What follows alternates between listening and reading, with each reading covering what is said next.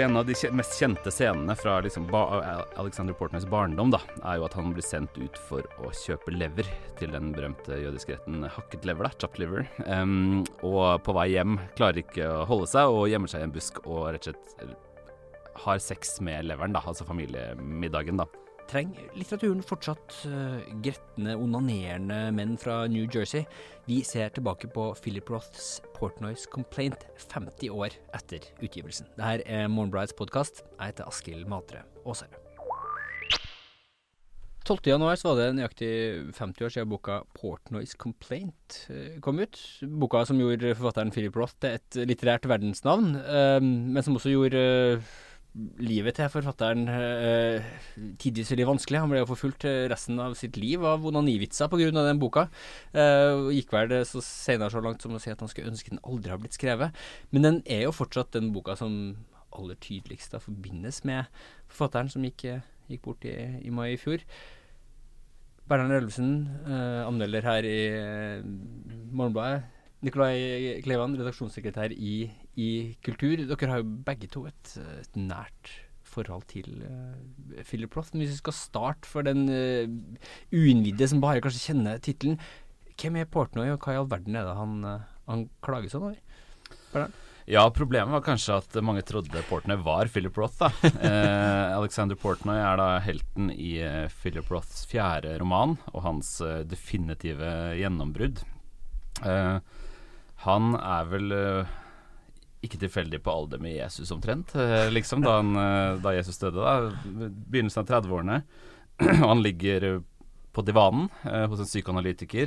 Det litt uklart om det han indre monologen han fyrer av før han liksom skal begynne å snakke, eller om men altså det tar for meg en terapeutisk samtale da, hvor han forteller, altså øser ut sin frustrasjon over sin egen seksualitet og identitet da, til en psykoanalytiker. Og da blir det en slags sånn seksuell og kulturell dannelsesfortelling fortalt på utpust da, et sinnssykt langt og veldig heseblesende utpust. Ja.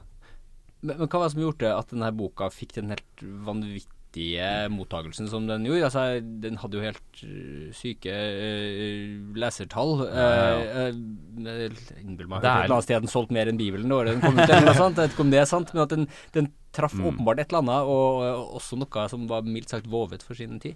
Den var jo midt i en bølge av liksom, seksuelt frigjorte romaner, da. Men den jo spesiell på flere måter, og man kan kanskje gå litt inn i liksom det historiske og biografiske rundt selve utgivelsen, da, for det forklarer litt av hvor stort det her var i 1969 da. Roth har flere ganger fortalt en historie om at han liksom på vinteren der da, før boka skulle komme, hadde med seg foreldrene sine ut på restaurant for å forberede dem da. Han hadde sittet der lenge og forklart dem at dette her kommer til å skje, og nå blir det et helvete liksom.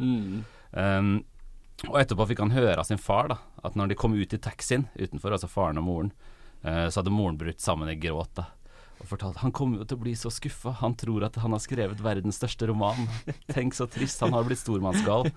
Men det skulle vise seg å slå fullstendig til da, og Roth visste det med god grunn, holdt jeg på å si. Han hadde fått $250,000 i forskudd i 1969 for den romanen, og det var en varslet suksess altså. Men hva konkret var det som gjorde det? Hyr oppskønn, den helt absurd oppskønn.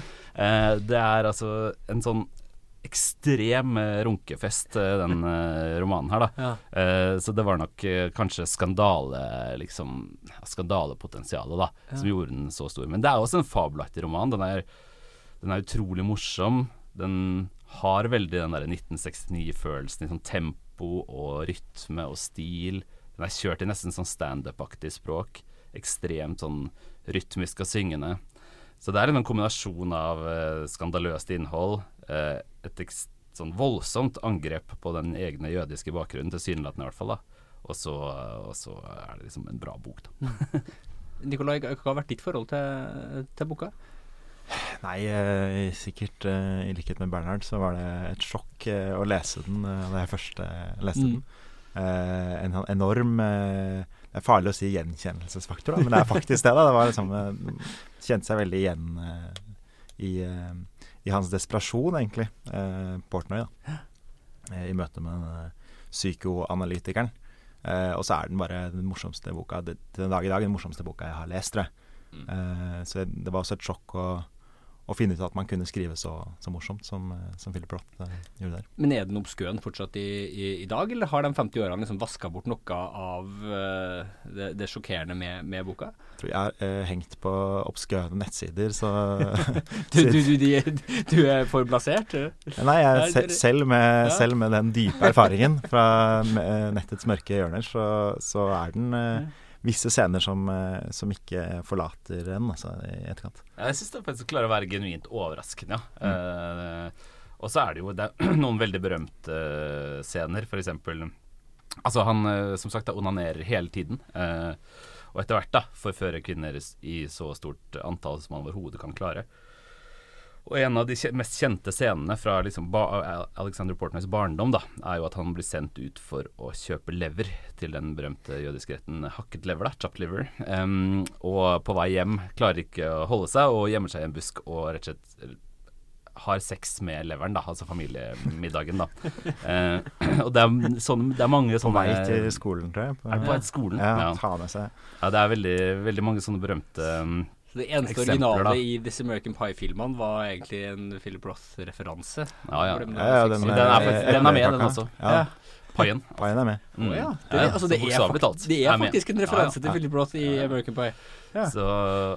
Men det har jo et mål, da, ikke sant? Og grunnen til at det er noe større, er at det er en roman liksom om å frigjøre seg fra en sånn tvingende identitet, da.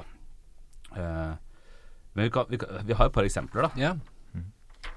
Et eksempel som jeg synes liksom sier noe. Dette er i den norske oversettelsen fra 70 tidlig. Portnoys besværlige liv, som det heter. Den er litt grann stiv i kanten da, den oversettelsen. Men hvis vi skal forsøke å forstå hva romanen handler om da, så kan dette her kanskje gi oss en pekepinn. Hva jeg forsøker å si, doktor, er at det visstnok ikke så mye er disse jentene jeg stikker pikken opp i som bakgrunnen deres. Det er som om jeg er ute etter å oppdage selve Amerika med all denne knullingen. Eller erobre det. Ja, der har vi ordet. Columbus, kaptein Smith, guvernør Winthrop, general Washington og nå Alexander Portnoy. Som om det skulle være min oppgave i livet, min skinnbarlige skjebne, å forføre en jente fra hver av våre 48 stater. Det handler liksom om Portnoys forsøk på å bli amerikaner på et eller annet nivå da. Han vil liksom pule seg ut av den jødiske identiteten ved å ligge med så mange ikke-jødiske jenter som overhodet mulig. Ja. Det kom med en pris, for romanen handler jo da om at han blir forfulgt av dårlig samvittighet da. Ofte inkarnert av hans jødiske mor, som blir en mytisk skikkelse. Så han klarer rett og slett ikke det som da er hans store prosjekt, å kvitte seg med sin kultur. Nei, og det er derfor så mye av den samtidige reaksjonen også var feil da. Altså, fordi at den skarpeste kritikken mot denne romanen kom jo fra jøder. Den kjente teologen Gershom Scholem mente jo at han liksom foret antisemitismens bål med den romanen, og sånn var det mye av. Men hvis man leser den nærmere, så er den ikke så det er i hvert fall ikke noe liksom bensin på noe antisemittisk bål da. Det ligger en sterk forbindelse til den egne identiteten her også da. Han klager jo så mye på sin masete jødiske mor. Og det må jeg nesten beklage til min egen jødiske mor. Jeg har ofte brukt det da, som hvis mutteren har klaget litt ekstra mye, eller mast mye, så har det vært sånn, nei, dette er klassisk jødisk mor av meg. Så du bruker Portnoys mor tilbake på de mor? Ja, uten sammenligning for øvrig, med meg eller mamma. Ja, for det har blitt en sånn urskikkelse også utenfor litteraturen, jeg som ikke kjenner han så godt. Jeg kjenner jo den karikaturen av den jødiske mora, men han liksom supercharget av den. Jeg tror ikke det er urkarikaturen. Det var vel Lenny Bruce er vel til stede i den romanen på mange måter, og han begynte vel kanskje med det. Jeg vet ikke helt hvor det kommer fra. Men dette er nok peak jødisk mor da. Ja, det er nok. Helt klart. Finner nok aldri så ekstrem som her, altså. Nei. Men hvor står egentlig denne boka i resten av forfatterskapet? For han har jo da veldig aktivt gått ut og sagt senere at han skulle ønske den ikke han ikke hadde skrevet den, mye kanskje på grunn av reaksjonen, fordi han da ble liksom stoppet på gata og ropt onanivitser til resten av livet. Folk spøker med at de alltid måtte vaske hendene etter å ha håndhilst på han og den type ting. Men er den her et representativt innslag i hans forfatterskap, nå når man ser tilbake på hele pakka? Ja, altså jeg synes jo han undervurderer romanen massivt selv da. Det jo altså han hadde skrevet 2 veldig kjedelige bøker før det. Kanskje de 2 eneste virkelig kjedelige romanene han hadde skrevet. Og på den tiden så sa han at han opplevde det som en enorm frigjøring da, å kunne løsrive seg på denne måten. Og det var jo også sånn i den amerikanske litteraturen, tenker jeg da, at han tok inn et vokabular og et tempo og en rytme som ikke hadde vært der før. I forfatterskapet så ble det jo også veldig viktig fordi at nesten alt han skrev det neste 10 året handler jo om den romanen og opplevelsen av å bli den typen notorisk liksom runkeambassadør da. Han boka som kom ut om ikke rett etterpå, men kort etterpå The Breast, så han trekker seg jo ikke akkurat unna, i hvert fall ikke rett etterpå da. Nei, ikke det, men han skrev jo fant jo rett etterpå opp sitt alter ego som forfulgte han resten av forfatterskapet, Nathan Zuckerman.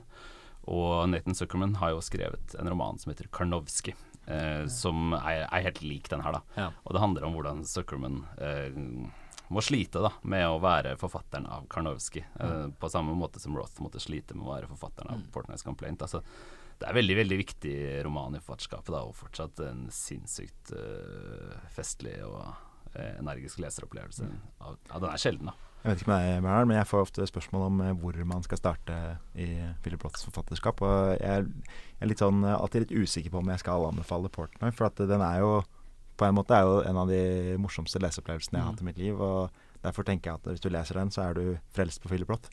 På en annen måte så den ikke så representativ heller, liksom sånn at de senere romaner, selv om alle på en måte springer ut fra denne på en måte, så det kanskje ikke det beste å starte.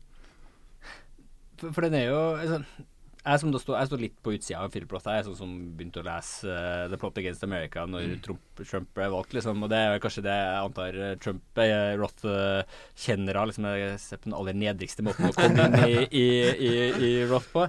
Men altså, man har jo også blitt kritisert for det. Han jo liksom en gretten mann fra New Jersey, som da i hvert fall karakterene hans, rollefigurene hans, har vi jo ikke alltid de hyggeligste kvinnesynet. Altså, hva det som gjør at en mann her liksom har truffet en eller annen zeitgeist? Altså, hva det som gjør at han ikke bare han grettende mann som onanerer på bussen inn mot Manhattan? Kvinnesynet i hvert fall ikke noe trøst å hente her da. Hans kjæreste, Alexander Portnoys eneste liksom, kjæreste over noe varig tidsperiode her. Hun går bare under navnet The Monkey.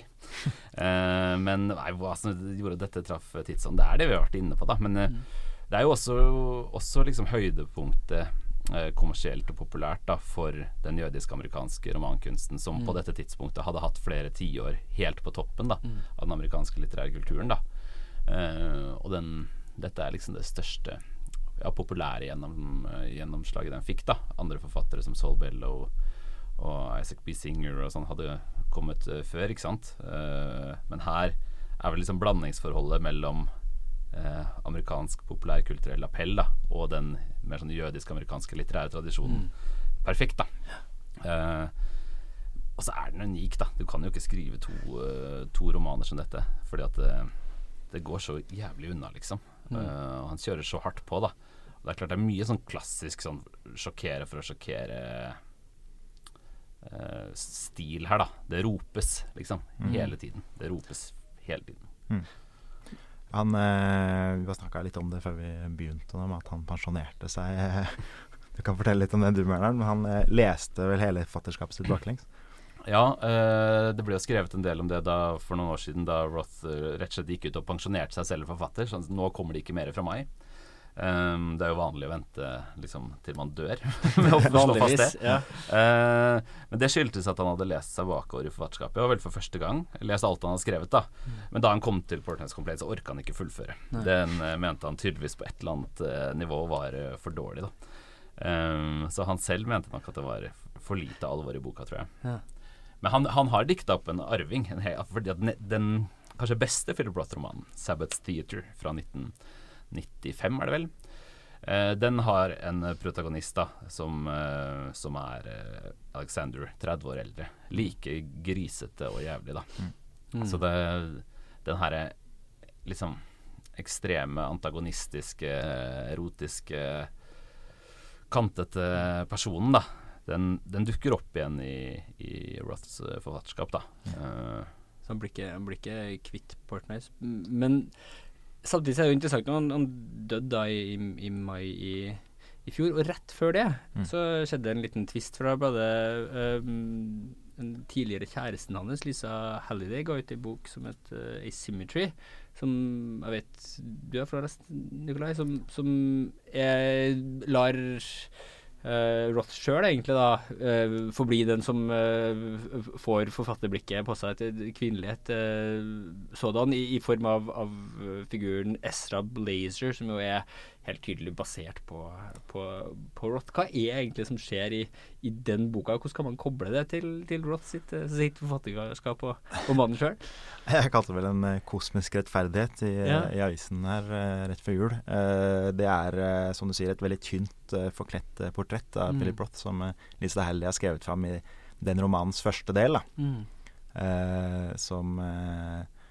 Den eneste forskjellen mellom de to grusomt nok at Ezra Blazer vinner Nobelprisen til slutt. Og det er også et sånn strukturerende grep i den delen hvert år når Nobelprisen blir annonsert, og det ikke Ezra Blazer eller Philip Roth som vinner. Han vant jo aldri Nobelprisen selv. Nei, vi hører det hver gang Nobelprisen deles ut, når den jo innimellom gjør det. Da slår Bernhard i hvert fall litt i bordet i redaksjonen. Og nå er det jo for sent, bortsett fra i denne boka. Men hvordan fremstår han der da, når han blir sett utenfra som en romanfigur? Han på en måte både en fantastisk mann å være sammen med for denne Lisa Halliday.